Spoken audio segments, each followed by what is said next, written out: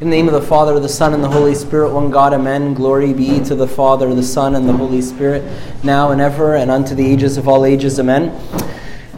So I don't really follow pop culture and what's kind of gone viral and what hasn't, but thankfully I'm surrounded by so many other people who are current, who are able to kind of keep me current. So I don't know if you've heard about this ad that Gillette came out with. Gillette, the razor company, their slogan is the Gillette, the best a man can get. It really got me thinking, are we actually being the best that we can be? Am I operating from a place of best? And just to get us all on the same page, we can start off with that clip. We'll just watch this clip. This is the ad that I'm referencing. Is this the best a man can get? Is it? We can't hide from it. It's been going on far too long. We can't laugh it off. What I actually think she's trying to say. Making the same old excuses. Boys will be boys. Boys will be boys. Boys will be boys. But something finally changed. Allegations regarding sexual assault and sexual harassment. And there will be no going back. Because we believe in the best in men. Men need to hold other men accountable. Come on. To say the right thing. To act the right way. Some already are. In ways big and small.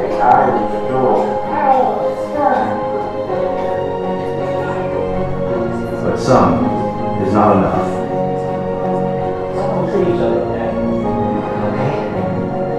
Because the boys watching today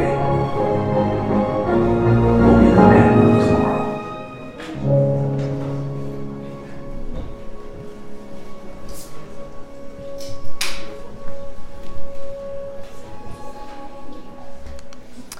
And the underlying message here is that if we keep doing the same thing over and over and over again, we ought to expect the same result. Now, this can be a very good thing if you've identified a good result. And a few moons ago, we did a series on rituals, morning rituals and evening rituals, and how to plan and prepare for the perfect day and to set oneself up for success. And it could be understood that way. It could also be understood that if there's something in your life that you don't like, if there's something in your life that you want to do away with, if there's something in your life that you're fed up of, but you keep doing the same thing, like, I'm sorry to break it to you, but you probably should expect the same result.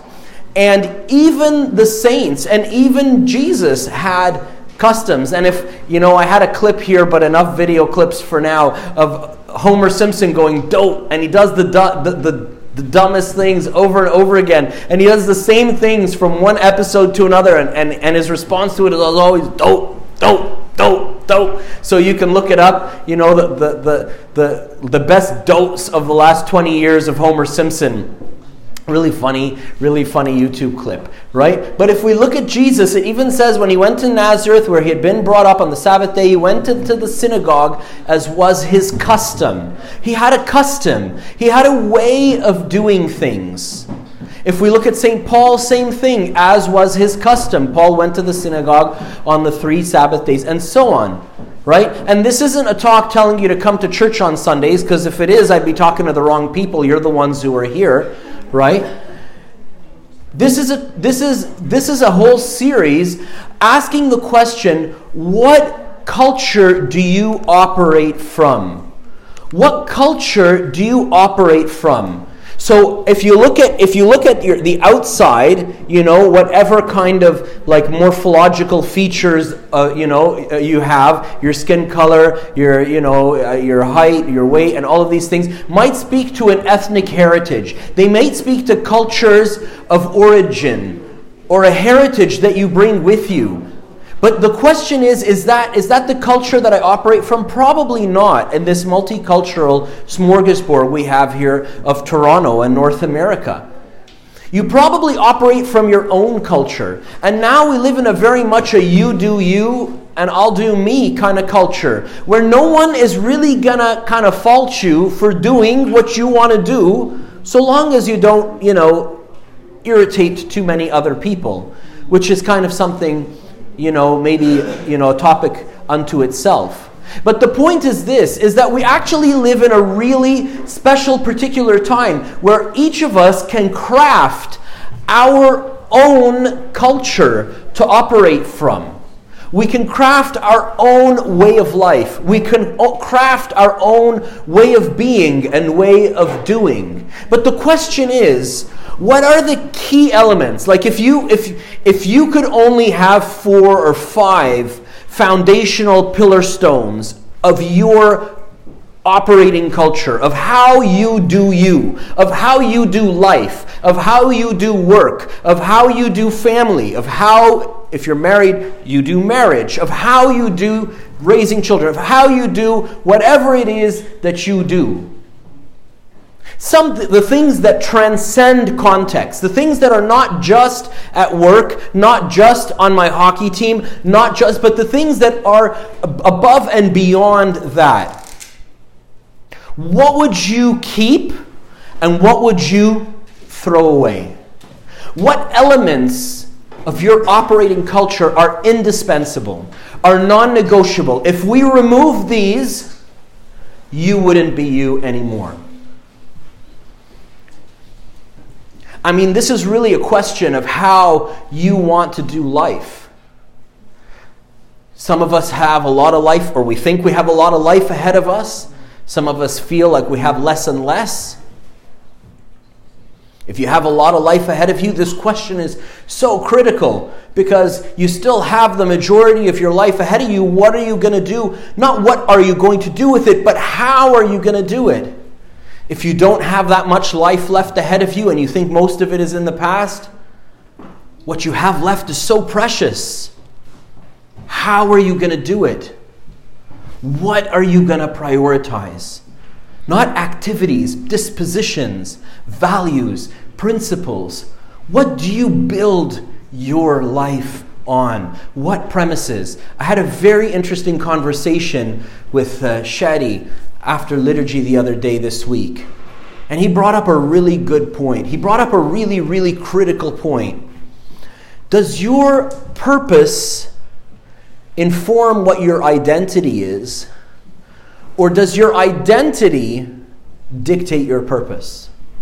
Okay, let me apply it, right? You don't really know what to do with life. You've sent out CVs to a zillion different places. You're not getting any answers. You're not getting into any interviews. Finally, you get an interview at this one job. You know what I mean? And they hire you on, for a social media marketing role for some soap product that they manufacture, right? And so you're now the social media person for this particular brand of soap. So when somebody asks you what do, you say, I'm in marketing. When somebody asks you what do, you say, I'm in soap. Somebody asks you what do, you say, I'm pretty clean. I do soap. I don't know what you're going to say, right? But your identity is now dictated by the job you wanted, the job you chose, the job that kind of, let's be honest, chose you. Is that your identity? Or is it the other way around? I am who I am, and because of who I am, I do what I do. My purpose is dictated by who I am. But see, none of us feel comfortable, if we have any ounce of humility in us, to actually say, I am who I am, and that's why I do what I do. Because none of us can say, I am who I am. When Moses was standing on the mountain and he tells him, go to Egypt, tell Pharaoh, let my people go and all this, and Moses doesn't know what to say, and he doesn't know how to deal with this. This is like a massive assignment. And he tells God, he tells him, okay. When they ask me, who sent you on this mission? What am I gonna say? What's your name? That I should tell them your name. And God tells him, I am who I am. See, God is the only one who is existent in and of himself. We all exist because of him. You know, there's that famous question, philosophical question, if God created the world, who created God? It's a fallacy, the question, right? Because whether you believe in God or a Big Bang or whatever it is that you believe in, everybody essentially comes to a place where they believe in a first cause. Something started it all. Something, someone, somehow started it all. It all started somehow. Something started the start. But the thing that started the start was there before the start, is the only thing that is existent in and of itself. And so, the only way that my identity can actually dictate my purpose is if I know where I came from. The chair doesn't know that it's a chair and is made for people to sit on unless it is informed by the person who made it. So it's only in relationship to a creator or a first cause or where I've come from that I can know who I am, and that I can make who I am dictate what my purpose is. And so this isn't going to be the subject of one specific session of this series, but it's going to pervade all of the series. Is what has God made you to be? How has he made you?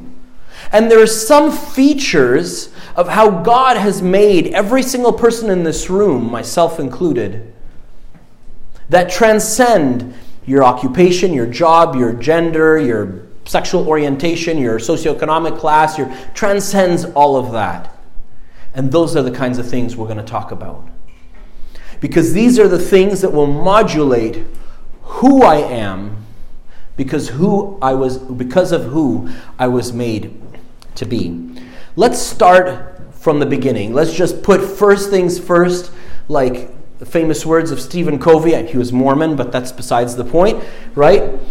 Talked a lot about life organization stuff. Let's just put first things first. What would be most important? What would be critical? What would be the foundation stone of your values, of your principles? Of what would be, if all of your other values and principles were stripped away for whatever reason, what would you hold on to for dear life? If you completely lost sense of your identity, what would you hold on to? My dad would always tell me to be mindful of what we pass on to others, kind of like a hot potato. He'd tell me in the office, he worked in the corporate world for 40 years, he told me, or 35 years, he would tell me that in the office, there's like positive comments and negative comments that are being said all the time. But it's funny, if you trace a negative comment, you can usually trace it back several people, about 6 or 7 people. Somebody said something mean to one person, that person goes and says exactly the same thing to another, to another, to another, to another. And the positive things, you can only trace them back 1 or 2 people. Right? And why is that? And he was saying, you know what it is? It's because the positive things, we're comfortable with those. So you tell me, hey, Father John, I really like what you've done with your beard, right? Or that's not something you could say to everybody in the office. Let's pick something else, right? Father John, you look great today, right? And I might say it to somebody else because of how good it made me feel, but I'm comfortable. I can hold on to that, I can just sit and relish in being a good-looking guy, and I can just enjoy that, right? But why isn't this report in on time? or why this or why that, right? Then you just take that, because I don't want to hang on to that, so I take that and I go dump it on the next person. And then the next person goes and just dumps it on the next person. And you end up having this cycle of negativity, just going from one person to the next until one person decides, you know what? I'm not going to pass this hot potato on. I'm just going to find somewhere else to dump it. And I'm not gonna talk about that, but I'm just talking about this idea that we really need to be mindful of what it is that we pass along to other people. And not everything that appears good is good. And having young daughters who watch a lot of Disney movies, right? And Sleeping Beauty, like the witch gives this beautiful, tasty looking apple. Snow White, right? Apple to Snow White, right? And she tells her, take a bite, and she takes a bite, and she falls asleep, and so on until, the Prince Charming comes. And not everything that looks good that I could pass on to others is good. But there is one thing which is good. There's one thing which has actually been termed the greatest thing in the world by a fellow named Henry Drummond. Wrote a book called The Greatest Thing in the World. And the greatest thing in the world is love. And you're not going to find too many people who are going to argue with you about that. You're not going to find too many people of different ethnicities, different religions, different whatever, who are going to argue about that with you. I'll tell you from a Christian perspective why love is the greatest, but that might be, you might have your own reason why love is the best. But honestly, love transcends all. If all else was stripped away from me, I would want one thing to be constant, and that would be love, to be loving. You see, in Scripture it says, now at the end of all things abide faith, hope, and love. These three, but the greatest of these is love. Why is the greatest love? Because these three things, faith and hope and love, all exist in this world. But you can only hope and you can only believe in things you haven't seen. So, if and when we get to heaven and our eyes are opened and we see all of the glory of God and we understand all the reasons of why He's done the things He's done and we're satisfied to our heart's content, what will there be left to hope for? You can't hope for something that you have already seen or already received. You can't believe in something that you already have proof or evidence of. But you can love. So love is something that we enjoy here and that we get to carry on with us all through, even to the end of eternity. Now, I have a bit of a beef with love, okay? I have a bit of a beef with love. There's something that I really kind of irks me when we talk about love, right? And I'm sorry, I'm just going to have to share this with you. When we think of love, we think of this warm, fuzzy feeling. I kind of see myself like huddled into my lazy boy recliner with a warm throw, maybe a cup of hot tea, and I'm just thinking of you, and I'm having all these warm, fuzzy thoughts about you, and I'm just loving you endlessly in my little recliner, and I'm having such a great afternoon loving you in my little recliner, right? Now, I want to ask you a question. Who benefits from that love? Me, right? I'm comfortable. I'm in my recliner. I'm warm. I'm cozy. I have a cup of tea. You could be freezing. The reality could be you could be freezing to death on the street and waiting for somebody to invite you in, but I'm just relishing in the thought of you. I don't have time to pick up. I don't want to ruin this moment, right? And you're freezing to death, but I'm just so in love with you, right? And I'm doing nothing. The word love, which is used in this verses, is the Greek word agape, and I'm not going to get into a word study of things, but if you translate that word to English, it translates as love, it translates as charity, and it translates as feast of charity. Like when you throw a big feast and invite all kinds of people to come and eat with you and expect nothing in return. That's what it translates as. Basically, it translates as doing something, putting your hand out to help somebody. It's great to have the warm, fuzzy feeling, but you know what? If you don't have the warm, fuzzy feeling at all, if you're actually pretty irritated with the person that you're reaching out to, but you're doing it with as much love as you know how, but there's a little bit of you that would really rather just rip their head off, but you're not going to do that because you've committed to loving this person, to helping them, to meeting them where they're at, and to being to them everything that they need, because they're worth it. Because you've decided, you've estimated the worth and just said they're worth it. And you do that, that is love. Whether you have the warm, fuzzy feelings or you don't, it's still love. But the warm, fuzzy feelings don't feed hungry mouths. The warm, fuzzy feelings don't do anything. In fact, they kind of anesthetize me from doing something. My spiritual father, actually, a little note about spiritual life, would warn me about feeling too much while I'm reading Scripture. He'd tell me, I know exactly what happens, John. I know exactly what happens to you. You open Scripture and you start reading, and you read something and you say, that's good. And you say, I'm just close my eyes and I'm just going to relish in this moment for a minute. And you start thinking about it, and you start enjoying it, and you might fall asleep for a bit or you might not. And then when you open your eyes and you look and, oh my God, half an hour has gone by, I don't got time for this. Close up your Bible and go. So in the end, you didn't read nothing. You tasted, you had a taste, and then you went off on La La Land in your imaginary world and disconnected from the real world. That's what we're all at risk of doing when we relish in these warm, fuzzy feelings. I'm not against warm, fuzzy feelings. I love warm, fuzzy feelings as much as the next guy. Just make sure that they don't compromise the doing. There's got to be something, some doing that comes out of it. Don't just sit there in your recliner. Gave you this great image, hopefully it'll stick with you, of me sitting in my warm, fuzzy recliner doing nothing.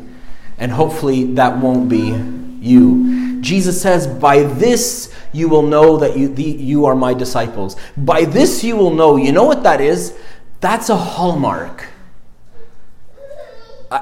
I went Google imaging like Hallmark, and all I found was like Hallmark cards, right? And I'm like, wait a minute, what does the word Hallmark actually mean? Like, I actually didn't know until this talk, and I was researching for this talk. The word Hallmark is the markings that jewelers would make on gold, silver, and other precious metals to describe how precious they are. So the first one is like the Bureau of Standards, blah, blah, blah logo. The second one is how many thousandths of gold is in this gold ring. So this is 916 thousandths. So this gold ring is 91.6% pure gold. Nothing is 100% pure gold, right? And then the next one, the assay center, and so on, right? It's the markings that prove, or the markings that indicate the authenticity of this precious metal. That's what a hallmark is in the jewelry world. Jesus says, by this all will know that you are my disciples if you have love for one another. If you have love for one another, that's the hallmark. It's not if you come to church early or late, if you're involved, if you're not involved, if you have all the keys to the place or you don't, you know 1,000 pieces of scripture or you don't. That's not the hallmark, the proof of the authenticity of being a disciple of Jesus. The proof of the authenticity of being a disciple for Jesus is if you love one another. And similar to the Hallmark thing, similar to the, it's like what percent, right? What number is stamped on me? I'm willing to love you this far. Or will I go this far? Or will I go that far? How far will I go? How far will you go? How far will you go? That's the mark, the true mark of a Christian. Not wearing a cross around your neck or having a bumper sticker on the back of your car, right? And if we love him, it's because he first loved us. The cross was actually like a symbol of shame before Christ. And after Christ, it became the symbol of Christianity. Well, but Father John, didn't you just say that the symbol of Christianity is actually love that we offer one to another? Yes. This is love offered from one to another. Jesus says, greater love has no man than this, than to give one's life for his friends. Jesus's Hallmark number there is like blows your mind, right? Is infinity and unto the ages. How much he loves me. But let's get practical. What does this really, really look like? For this is the love of God. St. John wants to make it super, super simple for us. Like he doesn't want to preach to us. He just wants to just make it so easily attainable to us. Okay, just give me a metric. Just give me an assay. Give me a way to measure, to know. Like, am I loving or am I just fooling myself? That we keep his commandments. Simple as that. Jesus says, if you love me, keep my commandments. All my life growing up, I'd go to my spiritual father and I'd tell him, I want to love God more. He'd tell me, keep his commandments. I'd tell him, what does that mean? He'd tell me, pick one commandment. Each day, pick one commandment. It doesn't have to be the same as the one from the day before. And tell yourself, I'm going to do this if it kills me. I'm going to do this if it kills me. Jesus said, I'm going to save John if it kills me. And it did. You can look back at him and say, Lord, I'm going to do what you ask, even if it kills me. Now, the real kicker is that in doing this, it's not burdensome. In doing this, it's not burdensome. Obligation is burdensome. Grace is not. If I feel loved, if I have received, the easiest thing for me is to do something in return. Something a little personal here. My sock and underwear drawer was getting really thin, okay? We were down to single digits. We were down to less than 5 single digits, right? You know what I mean? And so I took the laundry downstairs and I put it in the washing machine, right? And I told Mary, by the way, I put the laundry in the washing machine.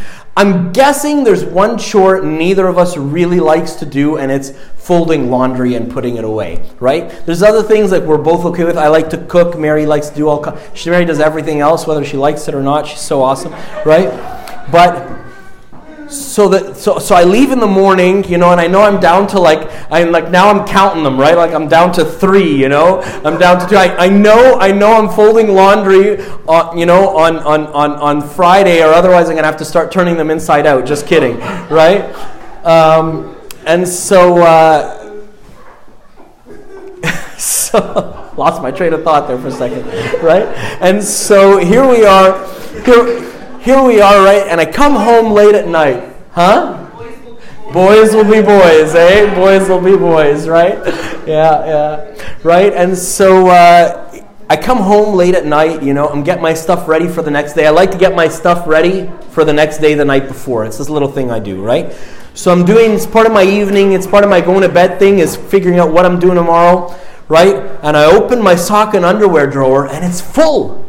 It's like full to the brim, you know? Like full to overflowing, right?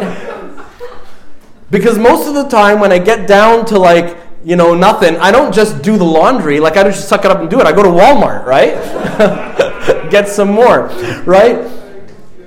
You don't know how grateful I felt. I felt like I was drowning in the sea of lack of underwear, and I got rescued, you know? Well, you have no idea what happened for the next 4 or 5 days. I cooked, I did dishes, I emptied the dishwasher. I was just Chorzilla, you know? I was just Chorzilla, you know, just doing anything I can do because I felt like, and Mary keeps saying, thank you so much, and when did you find time to cook this, and when did you find time to do that? And I was just paying it back. I was just paying it back. I wasn't paying it forward. I was paying it back. The commandments of Christ are not burdensome if somebody's filled your sock and underwear drawer without you knowing. If someone has come and given you not what you deserve, more than what you deserve. Not because it's their job, not because they have to, just because they decided that you're worth it. They looked at you, they summed you up, and they said, you're worth it. And they went over and above. You do anything for them. You do anything for them, and it won't be burdensome. What has God done for you? If you're having difficulty answering this question, I don't blame you. Hey, this is like a safe space, no judgment. But I'm also just going to warn you that you might find his commandments a bit burdensome. The martyrs who were tortured and had their fingernails ripped out and their tongues cut off and all kinds of other horrific things done to them didn't find it burdensome because they felt like they were just offering back just a speck, just a drop of what had been offered for them.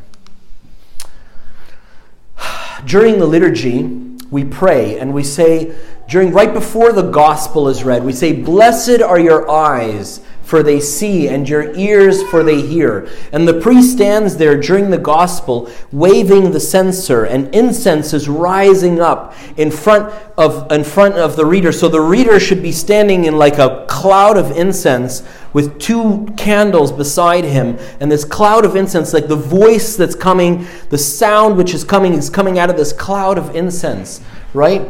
And the priest is praying this prayer silently. He said it audibly, he said it out loud, and now he's saying it silently. Blessed are your eyes, for they see. Blessed are your ears, for they hear. May we be worthy to hear and to act according to your holy gospels. But those eyes that can see and those ears that can hear are not only in church. They're on the street. When humanity is crying out, they're in your home and my home. When your father, mother, brother, sister, wife, children are crying out, "Love me, love me." You know, one of our daughters has started doing this thing where she'll say something, and then she'll say it louder, and she'll say it louder, and she'll say it louder, and she'll say it louder until you pay attention. Like even if you tell her, okay, you know, so-and-so, da-da-da, she'll just keep saying it louder and louder until you do what she wants you to do. It shouldn't. The other day when she was doing that, I started to get a little annoyed, and then I thought to myself, hold on a second. She shouldn't need to cry out to me 4 or 5 times to get my attention. What's more important, what I'm cooking or what I'm writing or what I'm doing, or this person, this human, let alone the blood relation, this person, what's their value? Lord, may you give us eyes to see and ears to hear, The cry of humanity. Mother Teresa says, when Christ said, I was hungry and you fed me, he didn't only mean a hunger for bread or for food. He also meant the hunger to be loved. Jesus himself experienced this loneliness. You know what loneliness is? It's a lack of acknowledgement. So many people on the street have thanked me so much more for stopping and smiling than for what I've handed them. Acknowledgement. Existence. You exist. You are relevant. You are important in my world. You belong in my world. But this isn't just something that pertains to the homeless or to the poor. This is something which pertains to every single one of us.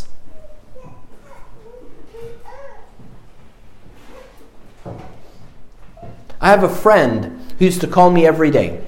He used to call me every day to ask me how I'm doing. So some days, this is long before priesthood, so some days I had the time to answer, and some days I didn't. He never expected me to ask him in return how he was doing. He wasn't like awkward or anything. If I asked him, so, Neder, how are you doing? He would tell me, like he would talk, he would share. But if I didn't ask, he wouldn't say anything. Like he'd say, okay, that's great. If I said, okay, I gotta go, he said, yeah, okay, great. And he'd call me the next day. He called me every single day. Well, I'd answer sometimes, I wouldn't answer sometimes. And then for like a week, I didn't answer. He still called me. And then a little bit later, another week, I didn't answer. He still called me every day. Then after a while, he just stopped kind of calling me. I thought nothing of it. I said, I don't know, maybe he got busy, maybe this, maybe that, you know what I mean? I don't know what's going on in his life and so on and this and that. One day I bumped into him. I hadn't seen him for a few months. I bumped into him and we got talking and this and that, and I asked him, Neder, I kind of miss your phone calls. He smiled, but kind of a half smile. He said, if you miss them, why didn't you ever call? It doesn't have to be a homeless person on the street. It can be someone who is in the same life stage, same whatever as you, right?